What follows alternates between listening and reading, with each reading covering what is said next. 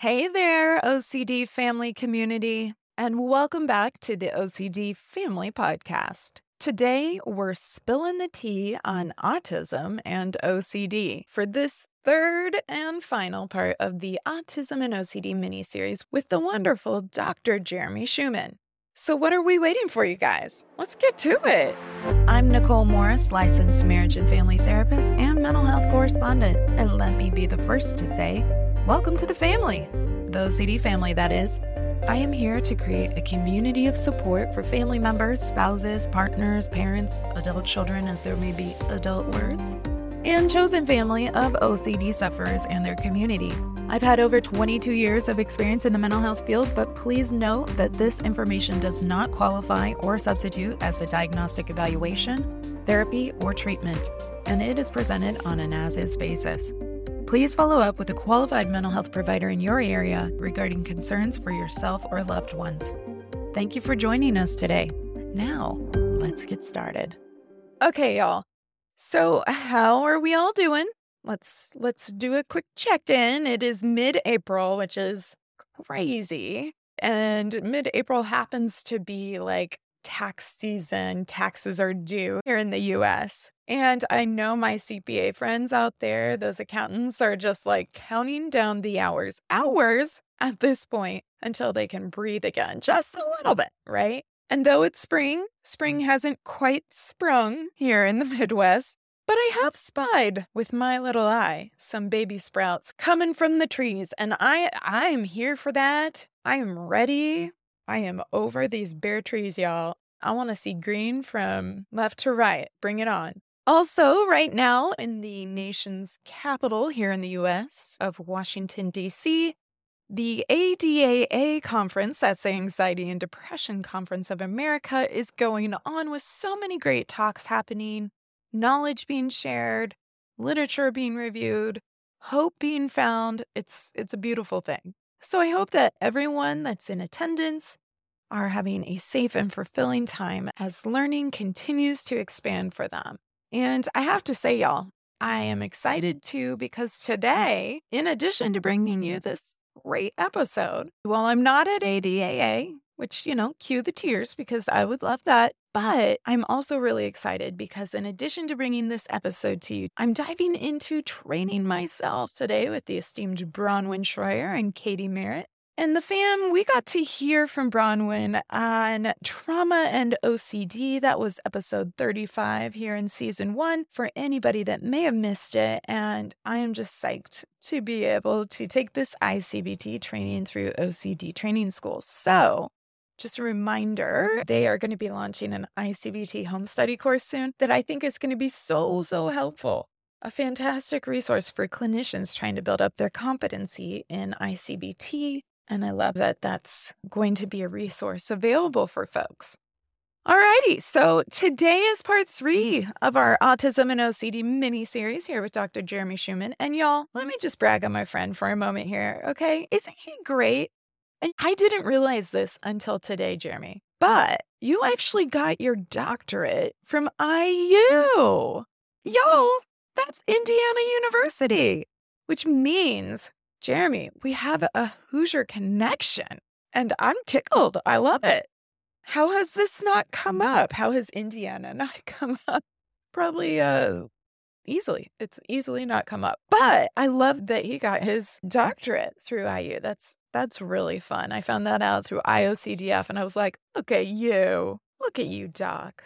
But Jeremy has been a phenomenal advocate and voice for neurodiversity affirming therapies, social justice at large. He's put so much intentional thought and time and research into not only these talks, but just the work he does overall.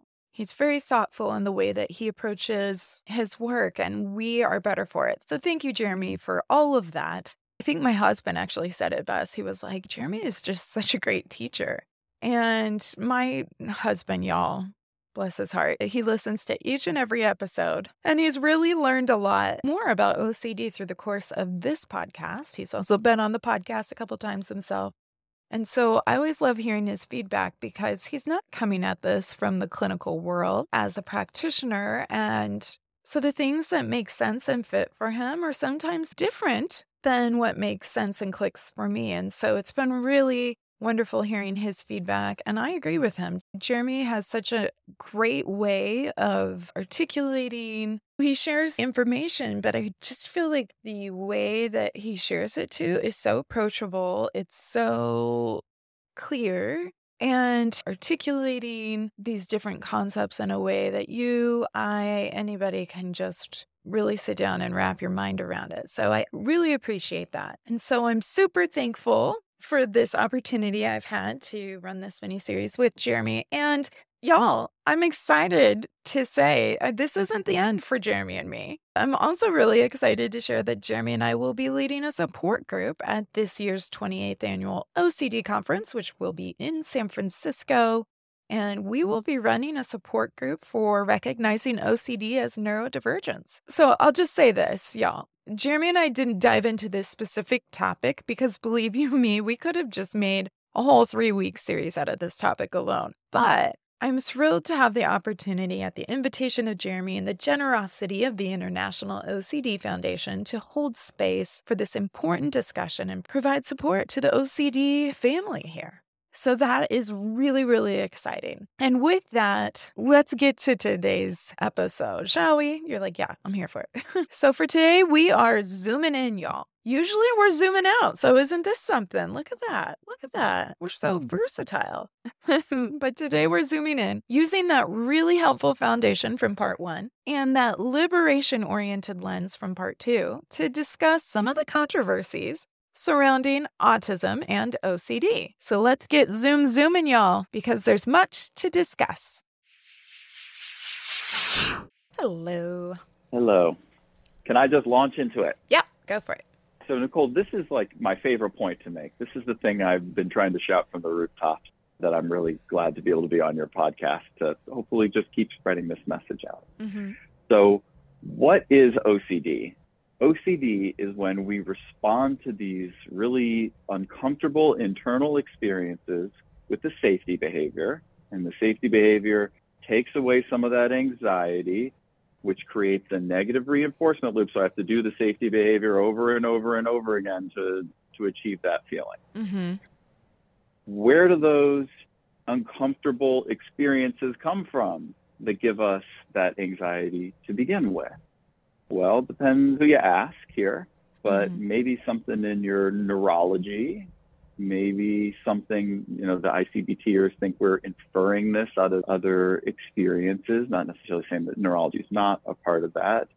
An appraisal model might say that we have misinterpreted experiences that are relatively normal. Mm-hmm. Well, one point that I think has been so useful in being able to understand why someone with OCD believes in their obsession is when we see this overlap between autism and OCD, all of the invalidation that happens about these autistic traits leads to distrust of self. When you say, these lights are killing me, and everyone else seems fine, you think, what's wrong with my eyes? Maybe I have a health issue.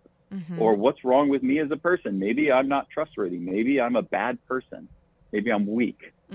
When you melt down over and over again because why is everyone else able to handle this? Oh, there's a lot of uncomfortable sensory and social stuff happening in these instances is leading me to melt down. Maybe I'm not in control of myself the way that other people are.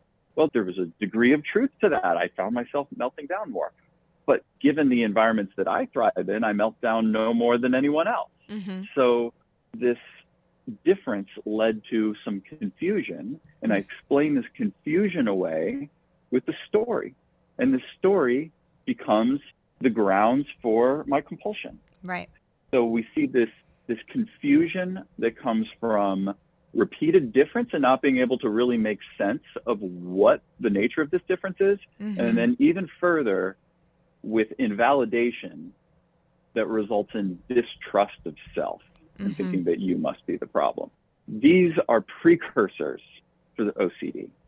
This is where our OCD work can be enhanced, not just through understanding that we may not get the inhibitory learning desired outcome that we were hoping for, but also in that to understand the obsession, we shouldn't just brush by where it came from and only focus on reducing the compulsion. We should also do more psychoeducation about how this autistic trait led to a social disability, led to a disconnect between environment and need, and how we explained that disconnect through a story that provides grounds for needing a compulsion. That's convoluted. That's the important point I want to make. I love that point, and I think that is a very important point. I tracked it 1,000%, but this is my world.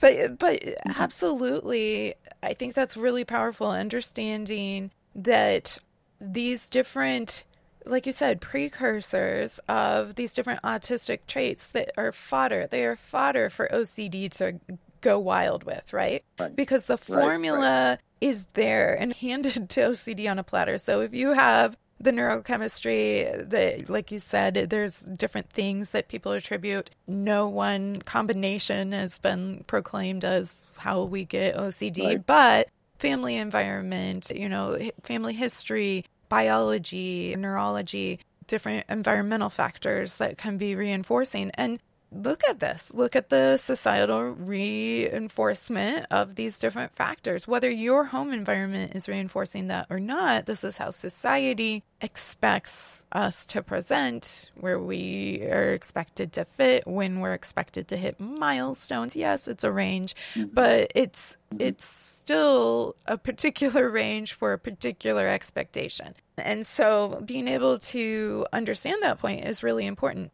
Also, OCD can run amok with taking something that was stimming, that was regulatory, and grow it into excess where now it's distressing and haunting to the person, even of this, because they're not able to get that function out of that behavior anymore. So restoring some of that also requires an ability to trust yourself and that your needs matter. The conclusions you came up with are good enough. You don't have to vet them past somebody else to get a stamp of approval. And so that self-advocacy and that sense of agency, again, is so important. Yeah, I say that, you use that word fodder. I like using that. The traits in autism are fodder for the obsession in the way of that invalidation and difference leads to confusion, and we come up with obsessive stories. But then you're also getting at how it's fodder for compulsion, that neuroticism and preferring things to be the exact same way every time and doing stimming in repetitive ways and all or nothing thinking about things leads to compulsive ways of behaving. You do repeated compulsive patterns.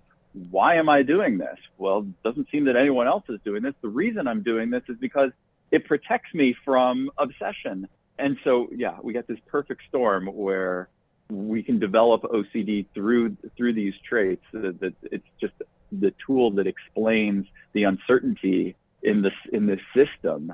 We're grasping for that. Why do I do this? Well, it's hard to say. I'm compulsive for X reasons, or I don't trust myself for Y reasons. Right. It makes more sense to say, well, the way that I always think, let's fit it into that framework. Yeah. So let's talk about masking for a moment, if we can. There are times, for example, my son Luke, I was talking about him in part 1, he was able to go in and get very messy and goopy during OT after having gymnastics, right? He was not masking that he was able to tolerate it because he had preloaded himself with the right sensory input to be able to tolerate it. But there can be times, especially when we look at peer learning, or certain settings, and this can happen within OCD as well, where we can have certain ways that our OCD plays out, but in certain settings, we might override that for the sake of appearances, peers not wanting to look silly. And so when we think about masking, that certainly happens too for autistic people. And so can we talk a little bit more about that? Yeah, so just to define masking there, masking is just inauthenticity about what you are displaying in your personality versus what you're experiencing on the inside. And it's adaptive a lot of the time. If you go into a job interview, you should go in with your best foot forward and making sure that your outfit is exactly the way you want, not the way you typically would dress, that your smile is on point the whole time, not your casual facial expression, that your handshake is strong, that your questions are on point, and that you don't show signs of your emotions very much. It's a job interview. They're looking for how could you perform if we ask you to be inauthentic and we ask you to just put forward this super professional thing. So that's like adaptive version of masking. But we have other forms of masking that maybe are obvious to people too. If you're a teenager and you have to go approach a new group of friends, people that you want to become closer with, but you only maybe know one person there, you go up and you talk with them. You're going to take on some of the traits of the group. You're going to mimic a little bit the way that they talk, the way that they hold themselves, the way that they dress, because it's going to help you be accepted into that group. And to some extent, that's just good social skills. It's going to help everyone feel comfortable around you, and it's going to give you guys some shared identity to connect around. It's not entirely bad if you can be flexible about it. If you have more and more of your identity come out over time and get accepted, that you'll feel great about those relationships. Or if you have relationships at home that are more intimate than those acquaintanceships, and you can be just totally authentic at home. So like masking is adaptive, but also masking is exhausting. If you have to be in a job interview 24/7, it's going to wear you out. If you have to be around people where you're still putting your best foot forward or you're not showing truly who you are all the time, it's going to wear you out. Everybody has these experiences. If what you're masking is your need for sensory stimulation or your discomfort around sensory stuff that's going on around you or social stuff that's going on around you, you might be in a place where you are uncomfortable a lot of the time. And the main mask you might be wearing is everything is fine right now. And that is the outcome that behaviorists are often looking for. I'm not asking you any questions about distress necessarily. I'm looking at how much work did you complete? How much work was the classroom able to complete with you in it? How many disruptions per hour? How much of the teacher's time did I use? And if I can say, well, this feels horrible, but I got my work done. I come home at the end of the day. I cry, I hate myself, I hate my life, I feel suicidal and I don't want to go back to school. But then when I get to school, I don't want to be a problem. So put on the happy face, get my work done, melt down on the inside. We might not identify that student as having a problem, and that student is having a very big problem. So that student is masking. Too much masking leads to burnout. We try to use these engagement with special interest and stimming to get some energy back to be able to keep on with difficult things. So let's say that your middle son, he does all this great regulating activity, then he goes to OT, he's able to stay regulated all the way through OT. He wasn't masking because he really did get some sense of enjoyment, but there's another element in there as well, which is that he knew if he tells the OT, this is really uncomfortable, what the OT is going to say back to them is, this is optional, you can pull back. Also that the OT is going to say, I understand that this is really uncomfortable for you. What do you want to do? Do you want to go forward? Do you want to go back? This makes sense. And that's an acceptable response. And if you have tears in your eyes as you want to go forward with this and you're saying, I choose to go forward or I choose to pull back, I'm going to say, I'm meeting you where you're at. Your emotions are all acceptable to me. You don't have to hide any of that in my presence. So as we were getting on for this phone call today, I was telling you about how I've just moved to a new office and how I get very dysregulated by all this change that's around me. And you're a new acquaintance in my life, a new friend, and we've had some good conversations before this one, but I come into it trying to be very unmasked about it. Oh, I'm very anxious about this conversation. Oh, I didn't eat a good breakfast this morning because my stomach gets upset by this kind of stuff. And I don't have to hide any of that from you. I just choose not to do that in most places in my life because masking is just exhausting. It is. And yeah, that's what masking is. So if we're going for like inhibitory learning approach to any of these behavior changes that we're trying to do, we're asking for distress tolerance in a lot of times. We're asking for some degree of holding back the behavior that you would rather be showing. We're asking for a degree of that masking. So it's just good to be able to be flexible as we choose that and figure out why am I doing it? Who am I doing it for? What outcomes am I expecting out of that? So I just wanted to at least touch on what masking is, define that term. I had actually written down, and then you said that same word, and I was like, look how we're like vibing on this wavelength. Yeah, I mean, it can become a question of flexibility versus masking, right? Like, am I being flexible or am I masking? Masking requires some flexibility, even if it's very, very hard, and that's part of why it can be so exhausting. But at the same time, flexibility can be different than masking, and so both can happen. There can be a combination of the two, and it's something to be aware of. I have run into situations, not with this current OT, and I am not dissing any of the amazing providers we've had. I've had just the pleasure of working with a dynamic team with my kiddos. But I do remember a couple years ago, an OT coming out, and my son was in tears. He is very internally motivated. And so even if you're like, you seem really upset, maybe we should take a break, he'll get upset. No, I want to do it. I want to do it. I want to do it. And it's really just that he so wants to succeed, right? That really we want to support that. And sometimes it's our distress of, oh, it's hard to see you so upset. So I kind of, that we have to be aware of. The goal is that he wants to keep trying, and that I can handle my anxiety if I feel anxious about how upsetting that is. But also he can become more flexible and learn. Sometimes when I ask for help, that really does help, and I get a little breather, and then it's easier to think. So we get to work together on that. But I remember an OT back in the day came out, he was alligator tears, and she was like, we didn't really have a good session. She was brand new to working with him. And I was like, really? What does that mean? Because this is why we're here in OT. Our goal is learning how to be able to self-advocate. If he said no and refused to do a task, well, he exercised some agency. I'm not mad about that. At the same time, it doesn't mean like we just go and sit in the corner of the gym the whole time at the OT gym. And so we were talking, and there were just a lot of different aspects of it. And I said, what was your goal in wanting him to join you there? Like this activity could have been really helpful in meeting one of his treatment plan goals. But what was your goal in doing it? And helping us to understand, sometimes we get into this power struggle about something that isn't even the goal. It's not going to be the same function and purpose for this person. There are like so many different ways that we could probably approach that. And more than any of that, once we build a relationship, we probably could do that same task once we have a relationship there. But this is new. This is new to you. This is new to that person. And so acknowledging that anxiety and going, okay, so how do we even say no? Because it's a form of self-advocacy in a way that is respectful, that is heard. Because I think she fully expected me to be like, you need to do that. I can't believe you didn't do that. And I was like, well, it sounds like he told you respectfully. She was like, what?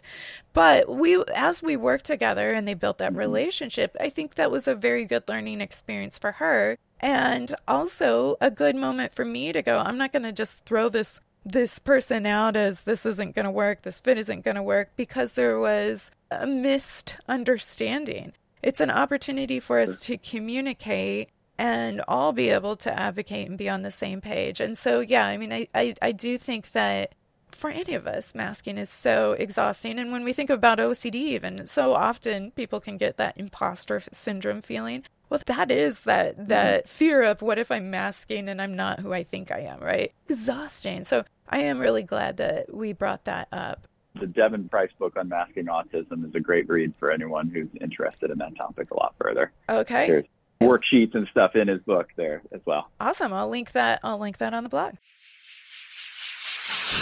Oh, that takes us into another topic about underdiagnosis of autism in women, or I guess we should just say controversy about diagnosis. So women, the underdiagnosis in women and girls, how these different autistic traits can present. Well, we should say the controversy around the underdiagnosis, or the controversy around diagnosis, because autism is so heterogeneous and it gets diagnosed differently by different providers. And we see that there are, in the DSM, it would seem like there are a lot more autistic males than females. But if you ask other researchers, they say possibly maybe there's even more autistic females than males, like a 4-to-3 ratio I recently read. But that doesn't mean that I'm buying any of that literature, but what I do buy is that there is disagreement in how autism gets diagnosed. And because so much of the diagnosis has been around the problems that other people perceive with the autistic individual, we see an underdiagnosis because of gender roles, because girls and women are socialized to be more complacent and compliant and get along and be more socially oriented and drilled on how to do social niceties and do more communication strategies to facilitate social interactions. So a lot of masking in that way is just a learned social skill that gets reinforced in women and girls. And so they learn to mask any difficulties that they might have with these issues. They don't get picked up in early intervention. And then down the line, they find themselves saying, why do I have difficulties with sensory issues all over? Why do I have difficulties in every social situation that I'm in? Why do I have difficulties with my executive functioning that lead to career issues? All throughout my life, I've been okay, but I've struggled in every single area. I can't find anything to pin down about why this might be happening. And they recognize over time, well, I'm putting so much effort into these things. These things that come very naturally to others are very, very effortful to mine. And, when we're talking about things like sensory issues, preference for sameness, being more overwhelmed by social things, everyone has had some experience with these. When they cluster together, it can look, we call it something that is deserving of some support there. So because women are socialized to mask more and find success with their masking, they may not have identified the deficit at all until they're much older, and they start asking themselves these questions about, why are things so difficult for me? These things that come naturally and seem easy to others feel very effortful to me. And we're doing the same kinds of things that other people have problems with.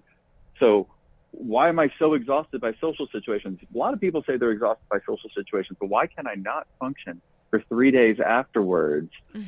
But I have friends, so that's why no one's picking up on this. Well, think about it this way. If you drive an old car to work and it breaks down all the time, and every time you pull out of your driveway, it thunks, and every time you are driving, there's a problem with the brakes, and it breaks down on the side of the road more days than not. And so at work, they're starting to get mad at you, and they're saying, you've got to make it in on time. You've got to leave early. You got to take your car for maintenance the way everyone else here does. You're not the only person here with car problems. Other people here have car problems too. They all have figured out how to take care of it. You're going to get fired if you don't take care of it. So you do everything you can. You try to leave early. You try to go get it fixed, and you just can't seem to get on top of it.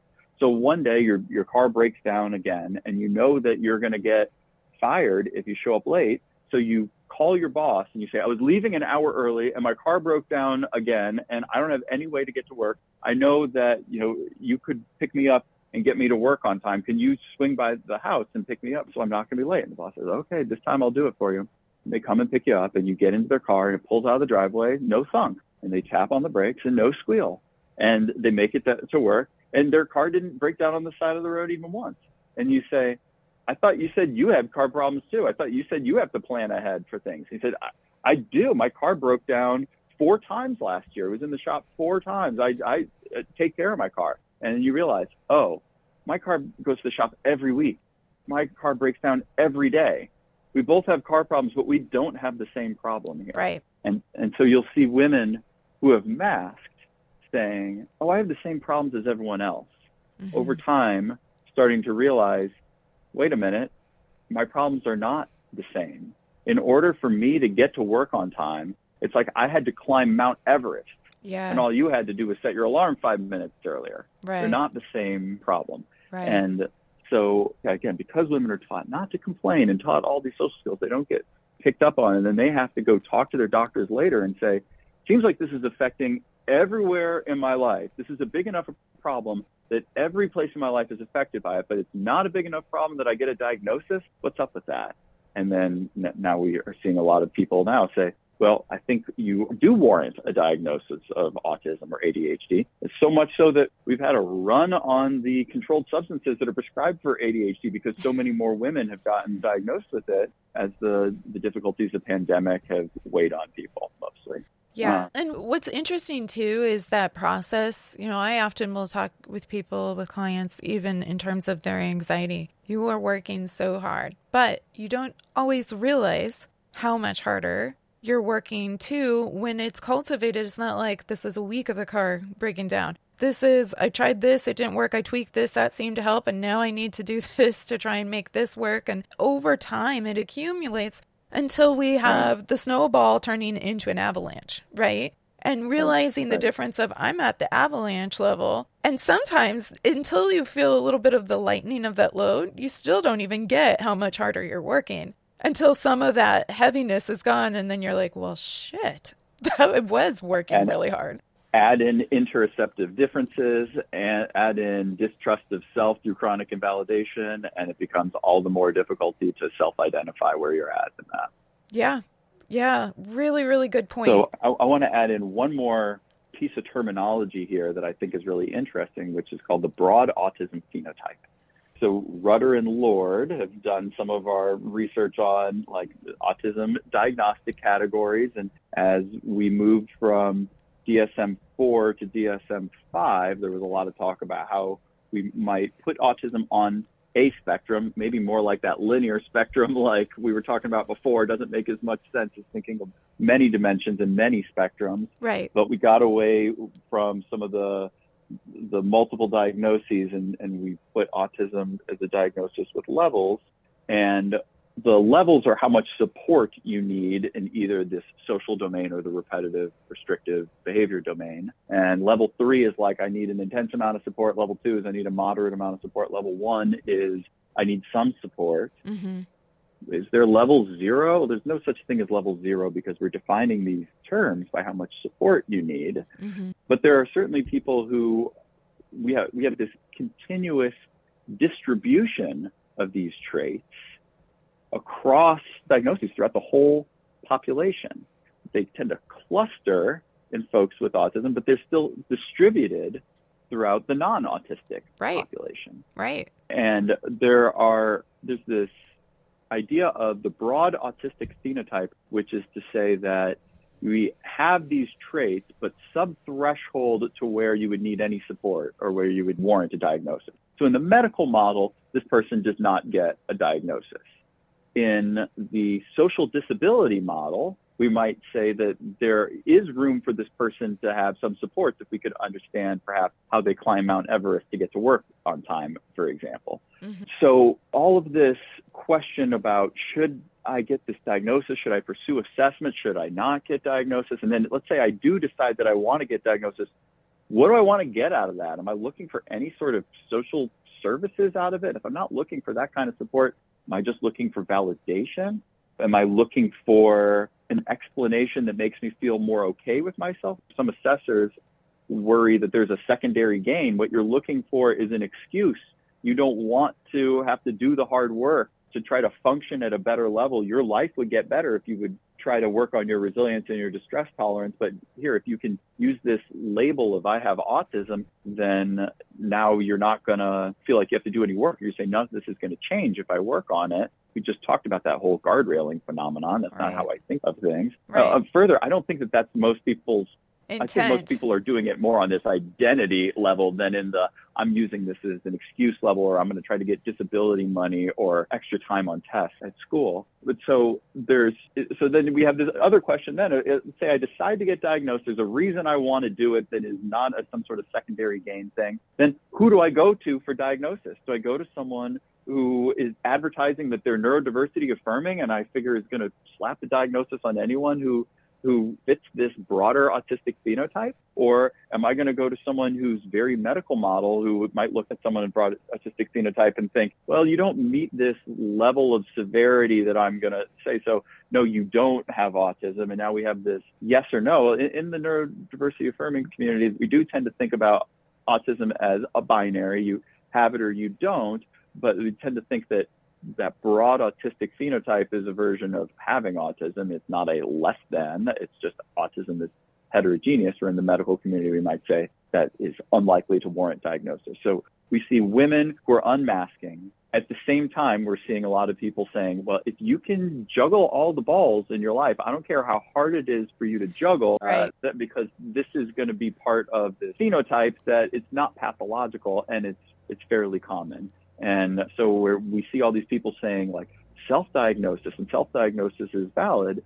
Probably a lot of them are in that area where there's no clarity between the two communities about what is most beneficial for folks. And you know how I operate by now. Informed consent. I'm going to talk very complicated. You're going to get as much of it as you can swallow, and then you're going to understand this better for yourself and feel comfortable with your identity. Even if that identity is like, oh, this is what my profile looks like. I don't know if I love the definition of autism or not autism, but my profile is one where I'm hyposensitive to sound and hypersensitive to touch, and an introvert who loves to talk but gets their energy worn out, et cetera, et cetera, et cetera, et cetera.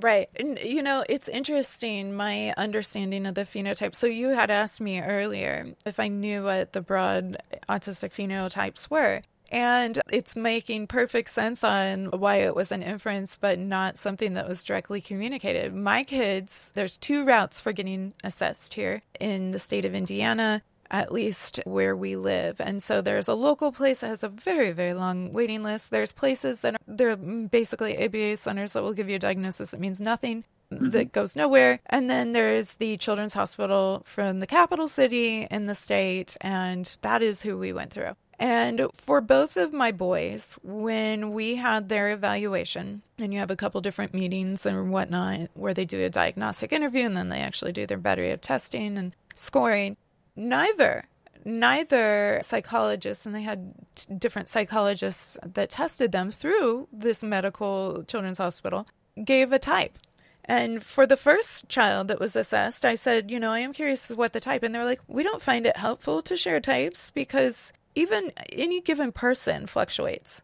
There are certain things or certain times developmentally where we're going to need more or less support. And, you got the diagnosis. So if you need support, you got support, right? But they were very clear on not communicating types. Whereas other folks that had a medical diagnosis through the route up here with a longer waiting list did get a type. And I remember thinking, yeah, I could see whether it's the person themselves identifying my capacity is this, my level 1, my level 2. I think caregivers, family members can get that solidified for them of, oh, they're never going to have it easier than this moment here. And they can kind of get mentally stuck there. And so I can see the benefit of not having that directly spelled out, because there's no one box to check that you're just going to be in this one place in this one space forever and amen. But at the same time, with my second son, they did, even though it's not technically a part of the DSM anymore, they were like, he's more of an Aspie, which in terms of Aspie, that would be a term for Asperger's presentation, which used to be a part of the diagnostic language and isn't anymore. But a lot of people that identify with it are like, I'm an Aspie. Like, that's how they identify, or I have Asperger's. Yep. And there's something that is edifying about their brain working a certain way. But it depends, again, it depends person to person. I might like being referred to as a mom. I might like being referred to as an OCD specialist. I might like being referred to as a daughter. It doesn't define me inclusively, just one term. I'm going to make a point on that Asperger's thing, which you may or may not love. Oh, that's fine. Okay, so Asperger was a Nazi doctor, and the Nazis killed people where they considered them to have, quote, mental defects. And so he said, these are not your typical mental defect people. These are people who have souls potentially, and let me do medical experimenting on them. And so his name is not something that we tend to like to honor. And your analogy about woman, or, I'm a mom. Imagine saying, well, it does carry, but I'm a woman carrying so much stigma that you weren't comfortable with saying I'm a woman. You would only be comfortable with saying I'm a mom, because I don't want to be seen as a woman, but a mom I'm okay with. It's sort of like saying I'm not comfortable with being called autistic because there's an overlap of intellectual disability and autism. I have no language impairment, so I'm not comfortable with that. I'm Asperger's. It to me, further stigmatizes I'm not like you in a way that doesn't make any sense for me. Yeah. Personally. Well, I appreciate shedding some light on it, and it just goes to show, I mean, there's so many, we talked about this in the Intersection series too with the BIPOC community. So much research has come on the backs of people being mistreated in unethical ways for different research, that there was a lot going on during World War II, but even before then. And that's really hard. Nowadays, if you want to even do a basic research project at a college campus, at least here in the States, there is a human ethics community that is going to make sure that you are not being unethical and you're treating people for their humanity and not like they're lab rats or anything like that. But there's so much research that we have in medicine, in mental health as well, that come on the backs of these really terrible experimentations. And so that I was ignorant to the fact that Asperger's was a Nazi, but it's like at the same time, I'm like, I guess I'm not surprised considering where a lot of our earlier, again, research comes from pre-Human Ethics Committee. And so that is, and that's a real challenge too. We talked about it a little bit with ABA as well, because when you look at the history of the dehumanizing and what benefit can we use this for ourselves, because we're not even going to recognize your souls, let alone your humanity. Yeah. You know, with ABA, so Lavasse was one of the original authors of ABA. He was also one of the original authors of conversion therapy to try to turn gay people straight. You know, when you talked about it, I even wrote a note. I was like, isn't this just conversion therapy? Yeah, I was like, the same thing, right? Like, you know, denying who you are at what cost? He became anti-conversion therapy later, but again, it's like, you have to go, if you go way back to the origins, it looks ugly, and then it got better from there. Yeah.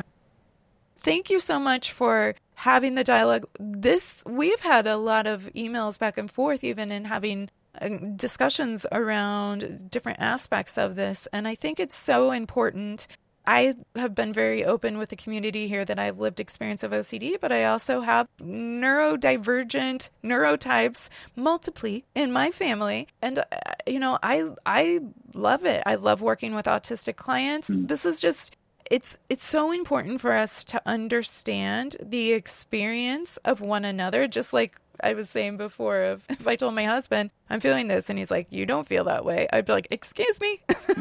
And so it's so important for us to be able to understand each other and just having this conversation. I hope it can continue to be an ongoing conversation. Would love to have you back anytime, Jeremy, to continue these important conversations, because I think it's really beneficial to our community in understanding how we can support our loved ones or even ourselves in affirming our own neurology. So thank you so much. Thank you so much, Nicole. I really enjoyed talking with you, and I appreciate having an informed person to have some back and forth with and flesh these ideas out. Yeah, absolutely. Thank you for that. Well, family, what a discussion, huh? First of all, again, I cannot thank Jeremy enough for this dialogue. These 3 episodes have been so helpful, and Jeremy has been incredibly generous with his time and his knowledge. And in many ways, I feel like this discussion, this conversation just started. But the good news is this isn't goodbye. So Jeremy and I will be teaming up in San Francisco, as I mentioned at the top of the show. And he knows he has an open invitation to come back and hang with our fam here during future seasons. So thanks again to you, Jeremy, and thank you to you as well, fam, for joining us, because you're such an important part of this conversation. Also, I wanted to mention that Jeremy has a mailing list through his practice where you can hear about future trainings. And in August, actually, he'll be kicking off a 14-week seminar on neurodiversity affirming OCD treatment.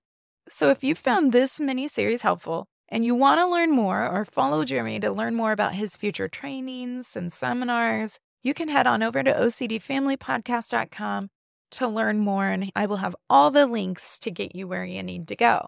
Also, a few quick housekeeping notes, y'all, because nothing says family like a chore chart, right? I'm kidding. I'm kind of kidding. But no, y'all, I just want to review a few notes here. I'm not assigning chores because we're a family, but I'm not your mama. So, take of it what you will. But here are a few things that I wanted to draw your attention to.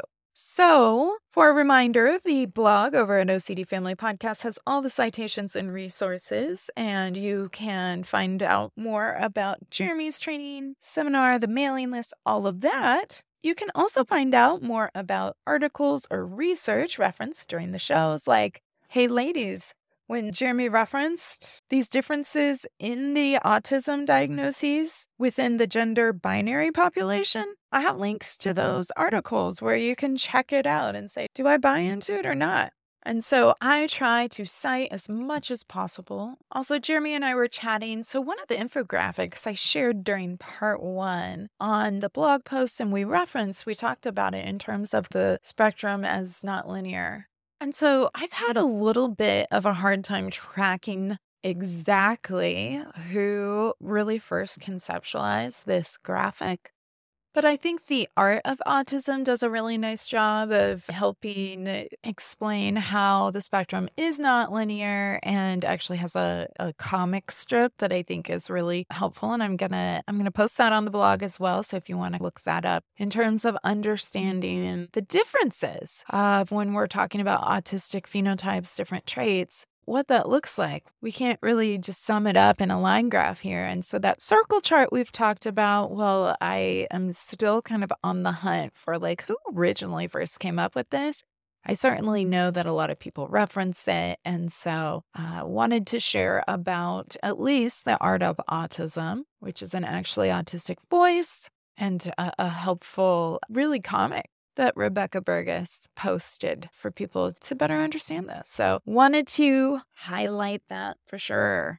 Secondly, y'all, we are about a month away from my kiddos being on summer break. I am in denial. I cannot believe it. How did the school year fly by so fast? I swear. I blinked, y'all. I blinked. Boom. It's amazing. So with that, I just want to note that our regular OCD family gatherings as the OCD family community are going to shapeshift a bit for summertime. Shapeshift.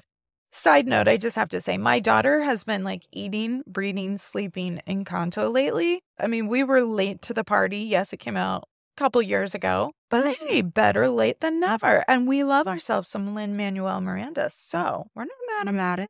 But between Camilo Madrigal and maybe Star Trek Picard, for any Trekkie fans out there, shapeshifting is just on the brain. So go with that. Yeah, we are shapeshifting for summertime. So what that means is the regular full-length episodes that are released every Friday will be drawing to a close for season 1. And they will shapeshift into a summer series that I'm calling the Water Cooler Chats.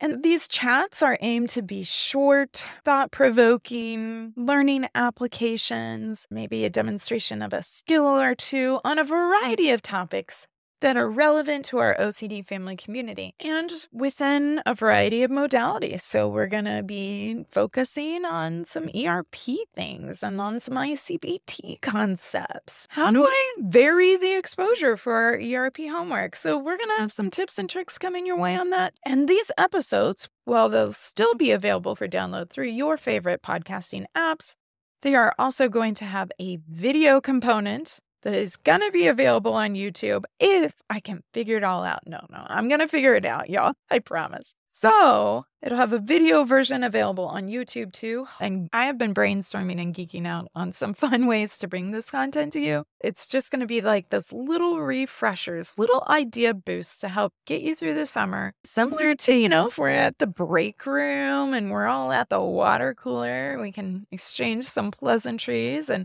give little brief updates and be on our way. Or, Saturday morning soccer field around the cooler. Oh boy. If you know, right? Parents, #parent life, I tell ya. So I'm excited to bring these morsels of help your way this summer, as well as taking advantage of the extra family time with my kiddos. And then we will be resuming with the launch of season 2 into our full-length episodes in the fall. And that will fall toward the end of August. So we will have these shorts that you can listen to, but also we will be resuming with season 2, and I can't wait. So look out for some fun advertising, some video bits, some bite-sized shorts just to give us some refreshers all summer long here at OCD Family Podcast. All right, lastly, we are in the intrusive thought segment. And this is the segment where we talk about an application, how we can apply some of what we've discussed and practice it this week. So for today, I just want to take a moment to highlight and celebrate autistic culture. As we've noted throughout the series, April is Autism Acceptance Month. And so my charge to you, fam, is to seek out and find at least one new autistic content provider to like and follow, whether it's a podcast, YouTube channel, blog, social media influencer, whatever you fancy. And if you're not sure where to look, I'm also going to highlight a few shout outs here of some of my favorite accounts. But also searching a hashtag like Actually Autistic is a great way to find out more info. Because sadly, I have to say, and this happens, right? Especially within different communities. Some of the bigger organizations aren't actually being run by autistic folks. And if we're serious about wanting to hear and celebrate autistic voices, then we should listen to autistic voices, right? So I'm going to give some shout outs, but I encourage you to learn more and look into it for yourself as well. Hear people's stories. Validate their experiences. Hey, I see you, boo. Include their perspectives. Whether you're autistic or allistic, have autistic kids or not, the autistic community is just as much a part of this family as anyone else here in our global community. And we're better together. So let's put some intention into making some new friends, following new creators, and actually being better together, right? So for my quick spotlight, I want to highlight first autisticrealms.com. This content creator has become a friend. And you know what? I just can't say enough good things about the amazing content that she provides. You can also follow her on Facebook, Instagram, and Twitter. And if you go to her website, autisticrealms.com, you can get direct links to all of her handles. And of course, I'm also going to link you up over at the blog at ocdfamilypodcast.com too. So if you're driving or drifting off to sleep or exercising, which, hey, good on you, and you're like, oh, I want to check this out, but I can't write this down right now, head on over to ocdfamilypodcast.com and you can find the links to her great work. But she's an amazing advocate for neurodivergence at large, especially within the framework of mental health and education, which any of us parents of neurodivergent kiddos know. School can be hard.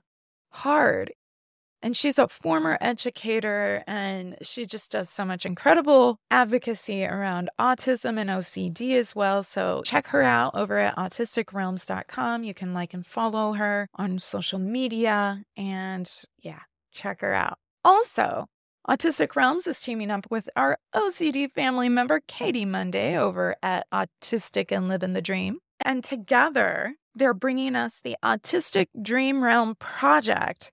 And what's really cool about this, y'all, is that the whole project is about autism and OCD. So the content could not be more on point for our OCD family community. And again, I'm going to have all the websites, the links, everything for not only Katie, but for this collaboration here for Autistic Dream Realm Project. So you can check that out at ocdfamilypodcast.com. And they are really active on social media too. So again, join us in celebrating these autistic voices and celebrating autistic culture, and give them a like and a follow.